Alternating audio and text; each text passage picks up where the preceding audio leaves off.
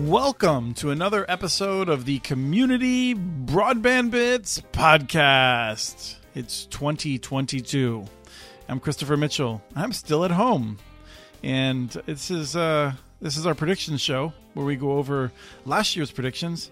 And wow, I would say that we did pretty well, but we'll see what you all think. We have a subsection of our staff here, the people that are super enthusiastic about thinking back and thinking forward in the new year on a Friday afternoon. So really excited. Co-hosting with me today, we've got Deanne Cuellar. Welcome back to the co-hosting slot, Deanne. Thank you, Chris. I'm so glad to be here. And we have other voices that'll be jumping in from time to time, but just so you can get a sense of them, let me note that Sean Gonsalves, I feel like was the star of the show last year and may or may not be up for it today. We'll see. Guilty as charged. I don't even remember last year's show, to be honest. I had to go back and read the transcripts. I did too, and I'm once again I have this feeling of like, was this really last year? Was this 3 years ago? Did I have the wrong transcript? Someone that I thought just had a very, very low impact on last year's show is Christine Parker. Welcome to your first podcast with us. Thank you. Happy to be here. And our returning champion, Rye Marketilio McCracken. Never been more excited about anything in my life, Chris. Good to be here. And I'm super excited because I got heat that works. And anyone who follows me on Twitter knows that I don't always have heat that works lately. And, we've got several more days in which the high is going to be at or near zero. So it's a pretty good thing to have hot water and hot pipes when it comes down to, trying to live and be typing without fingers that are breaking off like you submerged them in liquid nitrogen. Last year, we picked out a bunch of different predictions, and I think I'd like to just start by asking people to reflect a little bit. Like, as we look back, and Deanne, you could look at the predictions. You weren't there, but I'm sure you had feelings about last year. I feel like we did pretty well, not for like how the quality of our predictions, but just things went well, right? Like, I have more things to celebrate than I have to complain about today, and I'm curious how other people react to that. I agree. I feel like we did pretty good, as well as we could have, even if there wasn't a global pandemic still going on.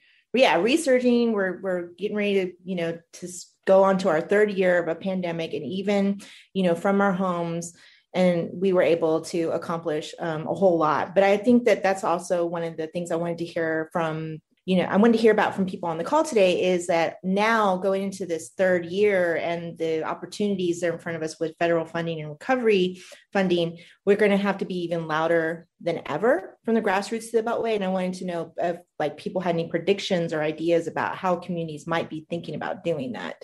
That's a good question, Deanne. I guess I would say I maybe am a little more optimistic this year. Like Sean, I don't remember much of last year's show. But I think a lot of the stories that we've told this year show that a lot of people around the country are getting better at talking about this in ways that are having local impact. And so at the very least, that's an exciting thing to see. And I think there are going to be a lot of great stories to come in 2022. Sean, super the glass is not just half full but leaking radioactive waste guy. How do you look back at the last year? I mean, do you come away with more feelings of positiveness or negativity based on this kind of stuff you were covering? Believe it or not, much more positive. I think it was a banner year for broadband for sure.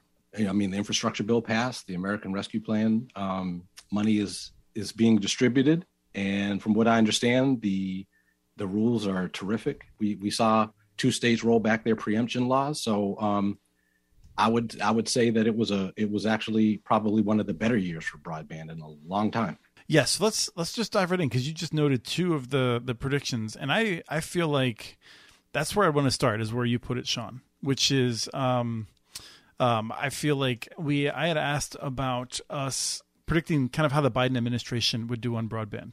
And when we were recording, you had just finished publishing, I think, the series on the American, or the Affordable Accessible Internet for All Act, which was path-breaking.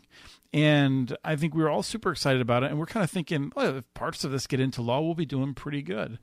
And I don't know. I feel like what happened, basically everything that we wanted happened, with the exception of the federal government stopping the states from interfering with local governments. We did not get any of our relief from the federal level that would have stopped states from prohibiting municipal networks and then partnerships and that sort of thing. But the amount of money that went in, the fact that it's actually being distributed to the states, the fact that the rescue plan dollars went to local governments, if you told me last year that this is what was going to be happening, I would be doing cartwheels. And I'm really bad at cartwheels. It takes a lot to make me do a cartwheel. A good point. The AAIA, I call it that because I don't remember if it's affordable accessible or accessible affordable. But yeah, I think, the thought was that it was a pipe dream. But, also that was, when that was introduced, it was prior to the election. So, elections matter. Senate elections matter too. For sure. Yeah. So, yeah, I mean, I felt like if you asked me 2 months ago, I think I might have been more pessimistic. But the fact that we're recording this the day after Treasury updated their rules to once again give cities the authority that we felt that Congress intended for them to have to make decisions more granularly and not be limited in where they could invest this money on broadband in a significant way. I'm filled with all kinds of positive feelings toward the Biden administration with where we are today on broadband. There's so much more to do, but I cannot fault them very much at all for where we ended up. And Deanne, I'm curious how if that's where you come down to.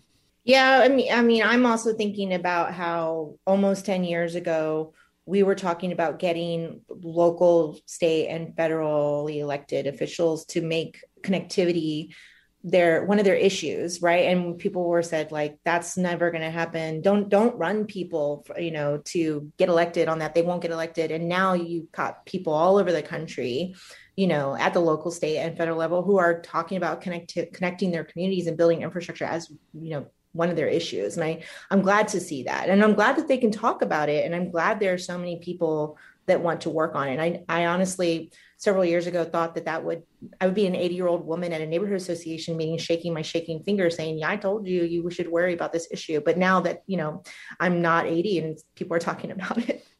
Yeah. I mean, I think this is where I would perhaps, Sean might have something colorful to say about it, but I definitely feel like there's still a lot of people who will only talk and they're not going to do any action, but we move forward with that.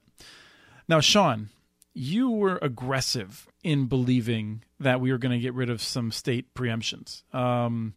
I feel like we all picked numbers, but you were the one who had, I felt like, some certainty. You thought that we were going to lose the Colorado barrier, which is a pretty small one, and that we were going to be down to a total number of barriers that's 15. I was wrong about both of those. I mean, I was heading in the right direction. Yeah, you were. I looked at the transcript to remember what my prediction was. I was trying to be bold and said that number would go from 20 to 15. 19 to 15. 19 to 15, correct, yes. We got it down to 17.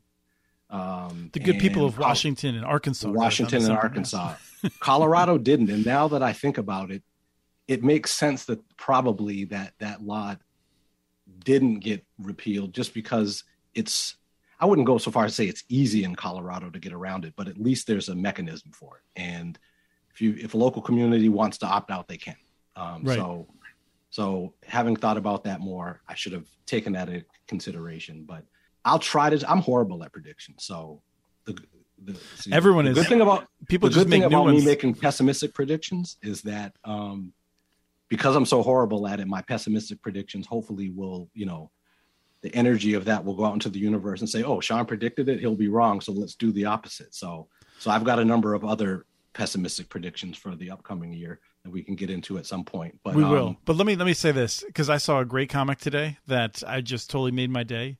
It was these two guys talking in a garden, and one of them says, "I'm predicting that there's going to be flowers in the next year," and the other guy's like, "Why?"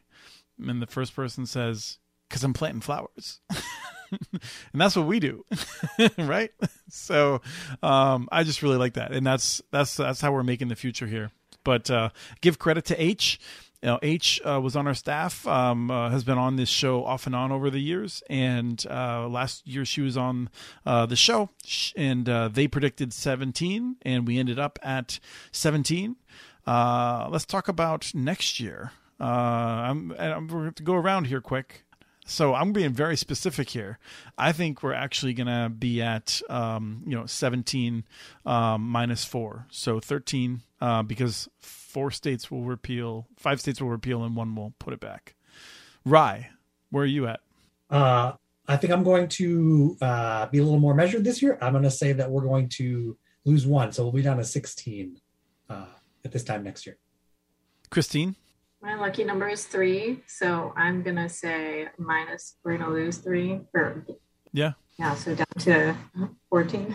Sean, and I'm making Deanne go last because you're the co-host. You have the hardest burden. All the numbers will be gone. Okay, my prediction on that front is that we'll get one more state to roll back its preemption laws. And I'm going to add a bonus. The muni ban proposal that surfaced in Ohio will not make a return. It won't even be proposed. It won't even be proposed. No light of day. Okay. So that I will say is the most optimistic prediction that I will make in our time together here today. All right. Deanne? I agree with you, Chris. I also would just add that I think we're going to see more involvement from people who would have been against us in the past, just because I do believe this has become a nonpartisan are but historically has been a partisan issue. And because of the pandemic, the one good thing that came from the pandemic is that people are now starting to see this as a nonpartisan issue. So I think we could see more. And we have one lurker here. I just want to see. Emma, do you want to jump on just real quick and make a prediction? Just pick a number. You don't have to. You can just shake your head if you're saying no. I'm going to go with Christine and say 3 also. It is my lucky number, but I think that it's not too out there. So excellent. Excellent. I predicted 20 new municipal fiber networks. I'm not really sure how to count this. I mean, there's just this whole big problem about are we counting them only when they start connecting customers, when they break ground, when they this and that. I feel like I was in the ballpark. I'm feeling good about that. Anyone want to challenge me? No, I think you're pretty close. Yep. What are we thinking for next year? Do they want to go out there and say something crazy? So to give you an idea, if we saw, right now there's about, I want to say 80 citywide networks ish. Let's call it approaching 100. Citywide networks that have either been completed, and some of them decades ago, some of them will be completed in coming years. And so if we were to say 50 citywide networks would be seriously announced that would be a significant change. To me, that seems a bit bold. I think cities are going to be studying it more, and I don't know that we'll have that many full on, it's really going to happen kind of things, but it wouldn't surprise me if it's more than 20, but less than 50. That's a terrible prediction. Just awful. Between 20 and 50. I'm curious what you think. So if we think 20 happened, about 20 came last year, and we want to say anything is materially different this year, then what else is on the table that wasn't last year? The rescue plan. But that's not going to start to get dispersed. No, but it's sort of changed motivations. And then New York State, I mean, look at the stuff they're doing. You got California. A lot of the changes over the course of this year are going to percolate down through next year. I think we see 1 or 2 popping up in Tennessee. There's a possibility that there could be 50 in Tennessee alone. It would be shocking if they were all next year. But anyway, I think that's what I think listeners might take away is that none of us think that that's a crazy thing to say. Is that it is possible that over the next 3 or 4 years, we could double the number of municipal networks. And also in recent years, we've seen Knoxville, Tennessee, Fort Collins, and big cities. It's not just small cities doing this. It's these mid-sized cities, I guess is what they're called. So, okay, I've been talking way too much. Let's go to one of Sean's, because I know Sean's got a bunch. I don't know if Rye, Christine, or Deanne prepared as many, but Sean, what's another one of yours? When states get their money, infrastructure money, that is, for the BEAD program. It will be 2023. That's my prediction. See, well, you should, yeah, well, that kind of undermines my whole prediction. I was going to say that at least a third of the states will not be ready to apply for the money. Yeah. So when the money's available at NTIA, at least a third of the states will be dragging their feet. They'll either be dragging their feet or they will have absolutely no idea what they should do, because there are certain requirements to even access that money, which involves, actually having a plan. For example, the state that I'm in apparently doesn't have a plan right now. Massachusetts, why would they need a plan? They got so many smart people. Let's figure it out. I was in a call recently, and I don't think this is my idea entirely. It's kind of like a product of the call. There's this challenge that NTIA has to wait to distribute the money based on FCC mapping, except they could distribute $100 million before that is done, because we know that each state's getting at least $100 million. And that would be a pretty smart move by NTIA's part, I think, would be to get that money ready to get things moving while we figure out where the rest of the money goes. So that would be kind of cool. But any other predictions around how, whether it's BEAD or the CCPF, the Coronavirus Capital Projects Fund from Treasury, any sort of predictions around this? I've got a related one. I'll hop in and steal something from Christine maybe and say that all the good mapping action in 2022 will be at the state level. Some of them will see this stuff coming down the pipeline. Oh, I think Raj just made an enemy. You totally scooped my prediction. So I'm going to say that we'll see 5 more state level broadband maps like Georgia. And maybe you can hop in, Christine, and tell us if you think they're going to be more. That was also exactly my number. I don't know how you've done this. I guess I don't have specific state guesses, but I based on what they've been doing in Georgia from that state map, and folks getting impatient waiting for the new FCC map will probably start to work on their own following that model. I guess my follow-up to the map prediction would be that we probably won't see the new FCC map this year, is my guess, since we're still waiting on last year's regular data. Yep. Patiently, of course. Agree. Deanne, a reaction or a new prediction? Not really. I think one thing that I'm hoping for is the sense of urgency in this new year happens with funding as it relates to all the things we're talking about.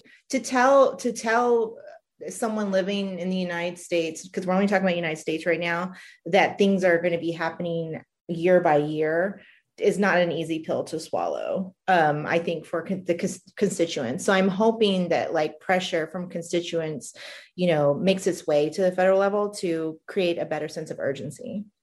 Mm-hmm. I think the supply chains that are holding us back will largely be resolved by the end of 2022, with notable hiccups here and there along the way. But the people chain will not be. I think, if anything, it could be a lot worse, where there's just people who are desperate to hire people who know the space. I think if I open my LinkedIn page, I can pretty much guarantee you that in the first couple of entries, it's going to be someone begging, and if you know anyone that has broadband skills, we really need them in this position. That was the other thing I was thinking about right before you asked that question. I was just thinking about that. It was just like, there's this like whole field of, I wouldn't call it emerging because, it's been a small field for so long, but, you see tech companies, school districts, for-profit, nonprofit, they're all, trying to find people that speak broadband. Mm-hmm. Those of us on, that are all here right now, there's always been some way to study the humanities of connectivity, like that's what they call it in other countries, but not so much here in the United States. It's a sort of a patchwork of how you become an expert on this issue. Well, I'm going to go in the other direction, Chris, in as far as your prediction is concerned about the supply chains. Aliens will land. They'll have plenty of knowledge, and the supply chains will be just destroyed. See, I love how you think. You're so, you're so imaginative and optimistic. That would be great if that happened, actually. Scary, but great. But no, I'm going to run in the other direction, because the older I get, the more get off my lawn I become. You can't say get off the lawn when you smile as much as you do. So you say the supply chain issues will significantly improve, and I'm going to say that the fiber order backlogs will skyrocket. All right. There you have it. Anyone else want to pick sides here? So I don't know about the fiber, right? Because we've talked about how the effort it takes to spin up a new fiber factory, but and then there are all sorts of other things that go into the supply chain to build out a network. Don't create any wiggle room for Sean. We're talking fiber and fiber alone. So what I was going to say is that I'm a computer hardware guy, and if the lessening of the GPU shortage is any indication, the chip shortage might finally be coming to an end sometime, in the second half of this year, which is great news for all the chip related stuff that you need to build a fiber network. Go ahead, Ian. Well, I was going to ask this question because I can't remember where I read this, but somewhere when I was researching some of these projects, I thought I read a state that had codified the deployment projects in a way that people could not purchase fiber or equipment that was not made in the United States. Oh yeah, that's a big problem. No. So all of the infrastructure, I think it's all the IIJA stuff. I don't know if it's all the rescue plan stuff. I think it's specifically the IIJA. And this is something that in the past has been there, but they've issued waivers, and there's a sense that they will not be issuing as many waivers. And so there's some things that are made in the U.S. that are harder to find. And then there's some things that just aren't made in the U.S. And it's going to be curious to see how they react to that. But is that something that's coming from the cybersecurity community, or is that like opposition to municipal broadband? Oh, it's not even municipal broadband. It's just, no, I mean, it's there's a bunch of stuff. Like, for instance, my understanding is that all the high fiber count fiber, like if you're looking for like 144 count fiber, you can get US made. But if you want like thousands of strands for backhaul, like we talk about with Travis, and Travis Carter talks about in Minneapolis, where he's like, you know, a lot of South Minneapolis like rides on this one big 5,400 strand bundle. You can't find a maker of that in the US, is my understanding. And I'm not an expert on that, but just a challenge. Sean? So are you saying then, or Deanne, are we collectively saying then that, given the point that Deanne is bringing up, that it's a great time to invest in Corning stock? Yeah, I mean, like there's multiple companies, I think, that make fiber in the U.S. I have no idea. Timing the market is a terrible idea for people like us. We should not try to do that, is what I'm told. But it will be curious to see. And this is something Doug Dawson and I were going back on a Connect This episode. Sorry, what was that show, Chris? Connect This. Boy, I'm so out of practice. And basically our sense was it's going to be painful for a few years, but if we hold true to this, we think it will be better long-term for us. And there's a lot of reasons for that, and we could very well be wrong. It's not anything that I can claim any specialty to. So that's just how I roll on that in particular. So Rye made a comment in the last episode that suggested that he thought we'd be back in the office last year. Oh, did I say that? I don't remember that even a little bit. You didn't. It was more like, it was like when we're back in the office kind of thing. And I'm like, does anyone think that we're going to be like, for those of us that are in Minneapolis, are we going to be in the office together? Most of this call, Em and I are the only ones that are within like 10 miles of the Twin Cities. So, but like, will the offices reopen? Will most people be working from home? Yeah, I don't know. I'm 59 miles from the ILSR office, and I was in there 4 times this year, not including our staff retreat. Will you be in there more than 10 times next year? Well, man, that's a good question. How many times are you going to make me come in? Depends on which side of the bed I am. I don't know the answer to that question. From the kind of like anecdotal stuff that I'm hearing from, you know, friends and family and people out in the world, you know, jobs, there's some truth to the fact that lots of the kind of like high skilled jobs are transferring to remote work only, in addition to lots of other jobs, and so they're just not going back. One of our colleagues got ill, and I was thinking, well, it's kind of nice that the rest of us can't catch it from that person, because even if we all were to get ill, we probably won't get ill at the same time, so our work will be able to continue more or less. So there's some benefits to being remote. I want to take a quick break here to just thank the listeners of the shows over the years. It's been wonderful, and a lot of you, a few of you provide really great feedback for us. I think others just tell me in person or whatever, and I know that you appreciate the show, all the people, all the guests that come on over the course of the year.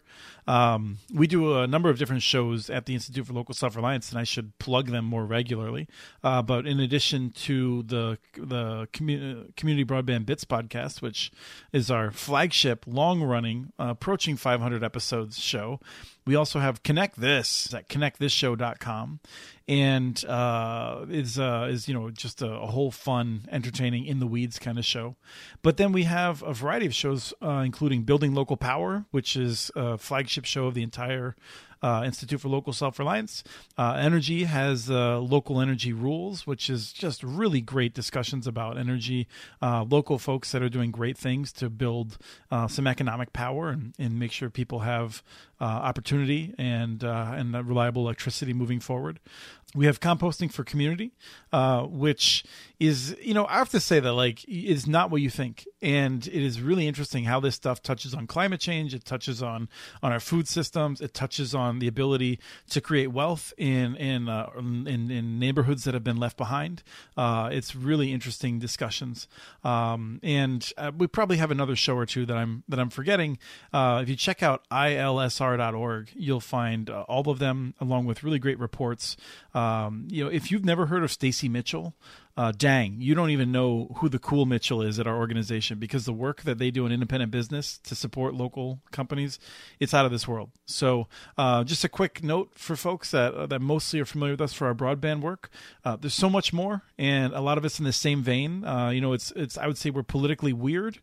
We are pro-local. And we don't necessarily fit in anyone's buckets for politics, but we're trying to do good work and empower local people to do things. So thanks for listening, and hope that you can support us financially. If not, tell people about the shows, spread the word, and that sort of thing. And we'll get back to our predictions right now. And thank you so much. Sean, you want to pick another one of yours out? Yes. Starlink will be underwhelming in 2022. Even though a handful of users and government officials will claim it's the answer to solving rural broadband issues. Yeah, I mean, okay. Weak sauce. Well, I didn't know that they all had to be bold predictions. No, I'm just teasing you for the sake of a cheap laugh. And all of the Elon Musk cult is going to come after you now for suggesting that something that he's doing isn't going to be the salvation of humanity. Elon Musk himself basically said, if we can't get the big fat rocket working, that's not what he said, but if we can't get the big mama rocket working, then they are going to be in big trouble. They can't deploy enough satellites, and the whole model starts to crater. That whole presentation he gave, I thought was really interesting, because for people who aren't as savvy in business, the sense of like how timing has to work in like the way that they have things all like dominoed out is I thought really interesting. And so I'm curious, and I think Rye might be someone who's given this more thought than others, but is Starlink going to declare bankruptcy in the next year because they can't get the big rocket to work? No chance, I don't think. I don't pretend to know the peculiarities of everything going on in Elon Musk's mind. I doubt even Elon Musk knows exactly what's going on in his brain from moment to moment, but the guy's got tons of money, and he's certainly willing to eat costs for months or years at a time. And so I don't think there's any chance of SpaceX declaring bankruptcy in 2022 or 2023. They'll figure it out. And I remain the weird person who is rooting for them. I think what they're doing is fascinating. It's great engineering, and I would not want to be Elon's friend, but I am impressed at his engineering and business acumen. I believe we have another one from Emma. Yeah, I'll come out of the shadows. Coming off the sidelines. I love it. Yeah, I feel like all I talk about in these shows is the transparency rule, but I do have some related to this. So I talked about in the last podcast I was on, the consumer broadband label, and also the data supposedly being collected this year based on that broadband label. Then a series of hearings that the FCC, I believe, is going to have to try and assess how effectively customers are kind of gathering the information they need. And kind of pessimistically, I don't think the consumer broadband label is going to be enforced to the extent that's needed to.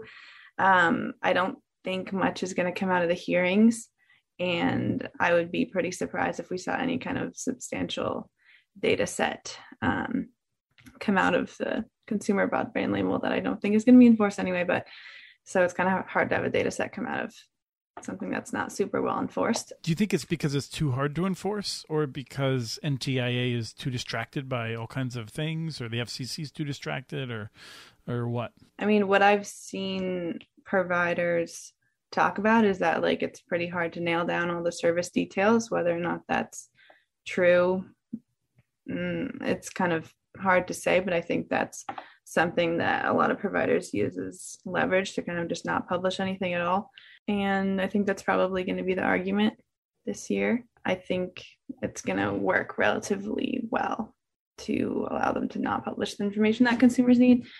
So I don't expect to see anything that like really wows me in terms of like accessibility or data. So, but I'm curious to hear if other people agree or disagree with that. I agree. And I agree for Shout out to Doug Dawson, wrote an excellent blog today about regulatory capture. And that's the reason why I agree with you. I'm going to take the flip side. I think we've hit the point where the FCC will feel, and you have to remind me, Emma, the FCC is the one in charge of this, right? Entirely? I believe so. And I think that it will feel emboldened to get this one right now and feel that it's not going to face as much backlash. And I think maybe industry will be focusing its guns elsewhere and not fight as effectively on it. So I'm Team Pollyanna on this one. That's based on all the years, Chris, where the FCC has taken criticism and really done an about face and rectified the problem. Part of this is we didn't talk much about the FAA FCC standoff, but Chairwoman Jessica Rosenworcel did a heck of a job. I think Harold Feld, has written about this. He's had threads on Twitter, sort of exploring it, and Jessica has, I think, provided great leadership on that. And, I'm frustrated with some of the FCC decision-making on a number of other issues, RDOF in particular. But I think that there's a whole lot of things that the FCC is going to get right. And we may forget some of those as we're focusing on the things that they get wrong. So I'm hoping that they're going to get this one right. You mentioned RDOF there, and I'm curious if you think also, this is one of my predictions for next year, that we're going to see some more states doing what Iowa and South Dakota are doing, in that they're taking a close look at what LTD is doing and the RDOF awards and maybe holding their feet to the fire a little bit. And so we might see some more action there. Well, this is where, I don't know. Like, here I am again, super, super positive. But the fact that the federal government is giving money to the states and saying, you are responsible for doing this, and we're not going to hold your hand that much. And some of the states are turning around, like New York just announced, and they're going to push it out to localities and say, we want to make this money available so you can solve the problem the way you see fit. We saw that with the rescue plan. I hope that this is the beginning of a movement of power away from DC and going out to the local level to say we need to solve these problems more locally. We need states to step up, take more responsibility, and that sort of a thing. And so I'm hoping that that's what we're seeing is more local decision making.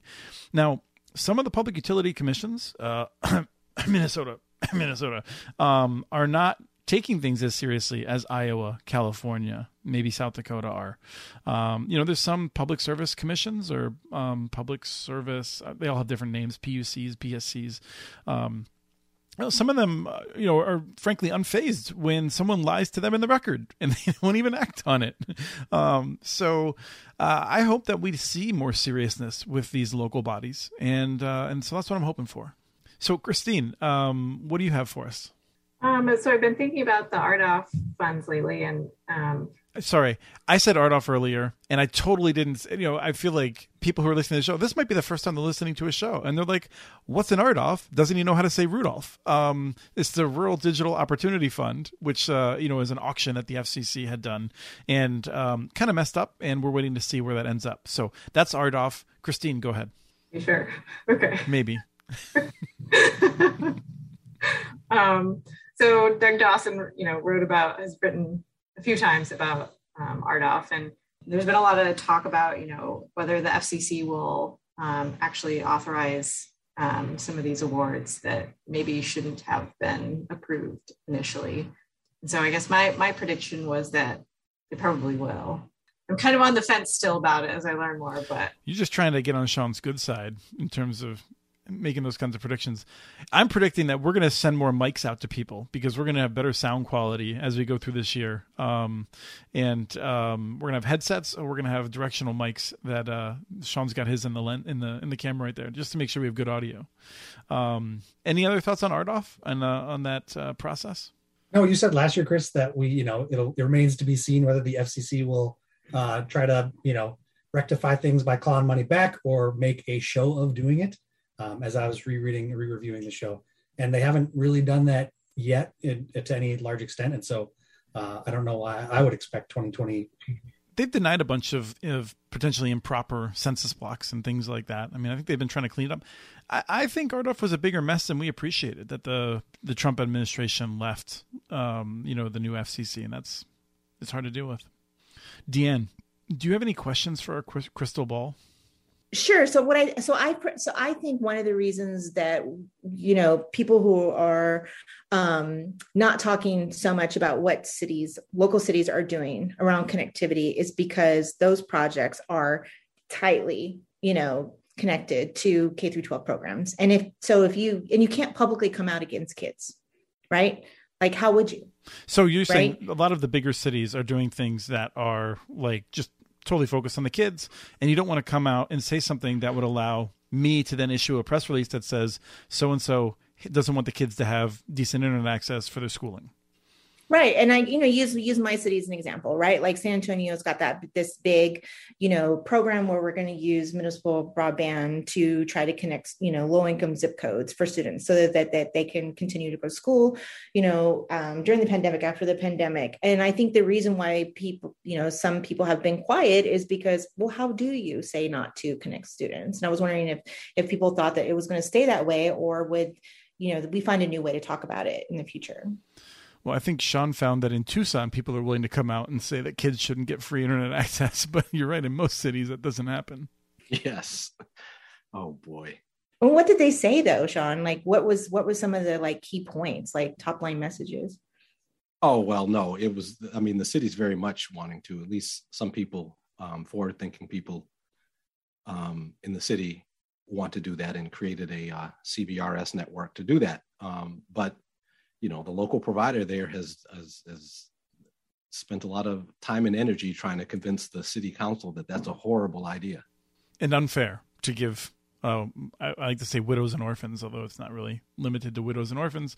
But they shouldn't have free internet access. They should have to pay for it like everyone else. Yeah. So this gets to one of my predictions, which I think is related, and we can all react to it. But in terms of bigger cities, I think we're going to see more ambitions, not as much as a lot of folks would want to see, but I think you can say that I'm going too small in this, but I think we're going to see 3 large cities making 3 small projects, which is to say that 3 large cities are going to do like really innovative, cool test projects that will probably touch fewer than 2% of their citizens or residents, but it's going to be municipally owned. It might be a partnership, but the city's going to have skin in the game. They're going to take it seriously. It's going to be about digital inclusion, and it's going to be happening in major U.S. cities. Think that's too easy? Too low of a bar? Yeah. Can you be a little bit more specific? Okay. How about this? Take New York City off of that. Okay. List of cities. Okay. None of them are New York City. 3 other cities. Okay. All right. I feel a little bit better. I'll even take Baltimore off, because I think we all know that I've been, talking about Baltimore. Baltimore's been pretty open about it. I think it'll be 3 other cities. I think in the back of my head, I can think of 2 of them I think are likely. I think there's going to be a big surprise that I'm not like, I know it's something you don't know. I'm just like, something I haven't heard of. It's just going to be it's going to be like June. And I'm going to be like, whoa, that's so cool. Do you see that, Chris, as the precursor to more momentum in those cities, or as examples held up to some of the smaller cities doing stuff? Or it may depend on how the cities do. I mean, we're seeing a ton of investment in the big cities, and if some of them, engage in really bad practices, it could very well slow the whole movement. And if some of these are just runaway successes, then that may change it. But a lot is going to be in the hands of these local decision makers as they're building out, as they have a lot of eyes on them, I think. I mean, it also depends on some of the Comcast and Charter Spectrum and some of the telephone companies. I mean, I still think that the only company that really has a low-income program that moves the needle is Comcast. It's the only company that seems to really care. Some of the telephone companies have actually been raising the prices on their low-income products to just try and take home more of those subsidies from what's now called the Affordable Connectivity Program. It's despicable. And if they were smart, they would probably just have 2 or 3 years of making these plans pretty good so that they could try to get some positive press and blunt the pressure. But I think they're run by people that have very poor strategy. Of course, if you spend any time around me, you know that I think everybody has bad strategy. And speaking of that, one of my predictions is the same one I made 6 months ago and didn't come true, or maybe 9 months ago. When the Biden administration came out and said, yes, we're going to do municipal and cooperative approaches, I said we were going to see a big pushback and lots of new reports saying the municipal networks were failures and terrible things. That did not happen. There was definitely pushback, and there's been a heck of a lot of lobbying, but we have not seen the industry-funded think tanks putting out new claims that municipal networks are failures, and that surprised me. But I think it's coming now. I think with New York and LA County talking about innovative stuff. I mean, a lot of these bigger cities thinking about it, and the program that's been announced by the governor of New York. With that plan, I think that it would be crazy for AT&T and the other companies not to be spending tens of millions of dollars to try to prevent competition. So I'm thinking that's going to be a full-on anti-muni blitz in 2022. So they're going to trot out Burlington, Vermont, yet again. Oh yeah. Burlington, Utopia, probably incorrectly. I mean, will be still some people will be using that. We'll certainly see like Groton, Connecticut. They might go deep into old school for Ashland, Oregon. Some of these cities have made poor decisions and gotten in trouble. And I think, we'll see that some network that is being built right now might hit hard times and have a couple of years where it looks ugly, where they have to get their affairs back in order. And that will be all over the Wall Street Journal editorial page and elsewhere. But I do think we're going to see a strong effort, especially, NTIA making all these rules about how to spend the infrastructure dollars. There's going to be a big effort to try to delegitimize municipal partnerships and municipal ownership. Deanne? Yeah, I have a prediction about that, though. I think two things are going to happen. I think, one, there's going to be even more media coverage than there ever has been. It's been increasing, but I think that, just like we're looking for broadband professionals, I think we're going to see more and more people writing specifically about this, and I welcome it, and I welcome the criticism that comes from that and the analysis. Are we going to see, this is for Deanne, are we going to see a high profile national interview with a talking head talking about broadband? Because for years I've been waiting for Susan Crawford to be showing up on some national news program or something like that, or somebody with a Gigi Sohn, whether she's before she was in the FCC, but someone who has the gravitas and whatnot that national television media will care about broadband enough to interview a person like that. Will that happen in the next year? Oh, absolutely. I think that that's going to happen. And whoever represents Susan or Joanne, if they can't make that happen, call me, I'll help. But we have to. People like you, people that are also on this podcast, we have to make sure that spokespeople are going to get out there with the most amount of visibility online and over the air to get these stories out. And that was the second point. I think that not only are we going to criticize and analyze how this work is going to be done, I think two things that are going to help that is harm stories, like the harm of not having high-speed internet access in our communities, not just the pandemic, but more stories about harm, and social determinants of health. We're going to talk about harm and social determinants of health more than we ever have as it relates to digital inclusion in 2022. Which is to say, if you don't have broadband, you're likely to have a variety of other challenges in your life. And while some people might say, well, why do I care about that if you're struggling in your life and you have more likely to get certain kinds of illnesses?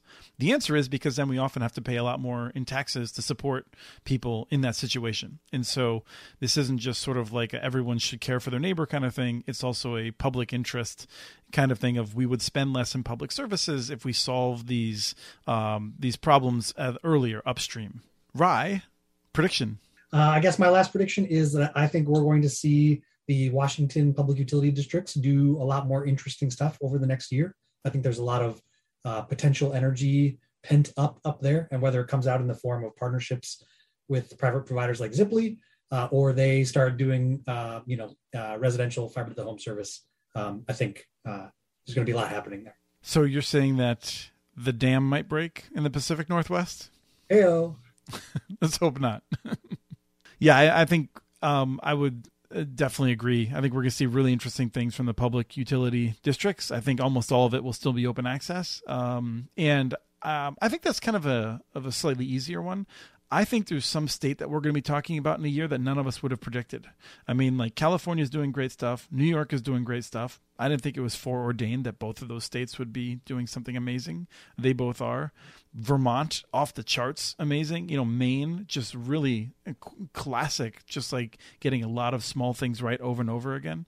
There's going to be some state that we haven't talked about at all that's just going to be doing amazing, I think. I don't know who that is. Minnesota? I do not think it's going to be Minnesota. Unfortunately, we do not have a champion. We have a governor and a governor's office that I think wishes broadband didn't have to deal with it. I think the legislature lacks people that take it seriously. I don't have a lot of hope for Minnesota, unfortunately. Well, for the sake of my charter bill down here in Mankato, which is probably due to go up pretty soon, it would certainly be nice to see some movement. Yeah. Sean, final predictions? Yeah, I got 3. One in the weeds, one giant bold prediction. When the deficit hawks come out for budget talks at the federal level, some members of Congress will move to cut the Affordable Connectivity Program, pointing to the fraud that's being committed with EBB. We'll see the return of the net neutrality debate at the FCC. Pause there. So a lot of us have been around, know about net neutrality over the years.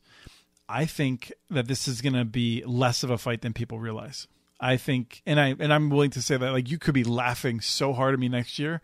I think a lot of people are tired of it. I don't think the industry is going to fight back as hard against it. I think it's going to get done, and it's not going to be as much of a fight as some other things this year.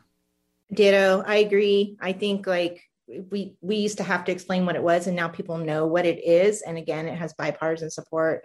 And I don't agree with the prediction about the EBB or the affordable internet programs, because I think it's really hard to take something away from communities once you create it. All right, I'm really glad. So I want to thank Deanne, because at least we'll have one good thing to talk about next year. One of you is going to be right. Yeah. Sean, you had a final prediction? 5G will still not be a real thing in 2022. What do you mean a real thing? Like, Verizon's about to turn on their C-band. I saw that. I think they'll be expanding. It's their 4G and 5G home internet to about 20 million homes soon, of which I think they have 150,000 customers right now, something like that. You're saying that's not real? Good for Verizon. That's hats off to their marketing department. Is incredible. I mean. We need to hire those folks. I am tempted to try it out. They screwed up the sidewalks around me, and they only rebuilt the ones on Grand Avenue, which is like a premier street in St. Paul here. And the ones that were off Grand, they just basically left destroyed. I'm a little disappointed in my city for not following through on that. Maybe they will in the spring, but I might give it a try. I think I might sign up for it to see what it's like and see how it compares to my Comcast. But I do not have high expectations. So I think you should do that for sure. Final words. Anyone have any last things they want to get out? No, I think what I'll do next year. This year I added the microphone. Hopefully my voice sounds a little bit better. You sound so good. Smooth. Oh man, I can't wait for my mother to hear this. Next year, I think what I'm going to do is add when we do this show next year, is get one of those 8-ball things that you shake and the answer pops up in the little blue window there. Mm-hmm. I think I'm going to get that. Outlook fuzzy. Try again later. Yeah, exactly. Yep. I think I'll do much better.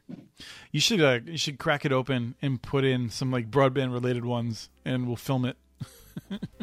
Thank you, everyone. I'm hoping that a lot of this stuff provides interesting conversations for next year, but I'm sure looking forward to working in the next year on solving these problems with you all. So appreciate the time today, and thank you all listeners for coming out. It's been great. Thank you. So much fun. We have transcripts for this and other podcasts available at muninetworks.org/broadbandbits. Email us at podcast@muninetworks.org with your ideas for the show. Follow Chris on Twitter. His handle is @CommunityNets. Follow muninetworks.org stories on Twitter. The handle's @muninetworks. Subscribe to this and other podcasts from ILSR, including Building Local Power, Local Energy Rules, and the Composting for Community podcast. You can access them anywhere you get your podcasts. You can catch the latest important research from all of our initiatives if you subscribe to our monthly newsletter at ilsr.org. While you're there, please take a moment to donate. Your support in any amount keeps us going. Thank you to Arnie Huseby for the song Warm Duck Shuffle, licensed through Creative Commons. This was the Community Broadband Bits podcast. Thanks for listening.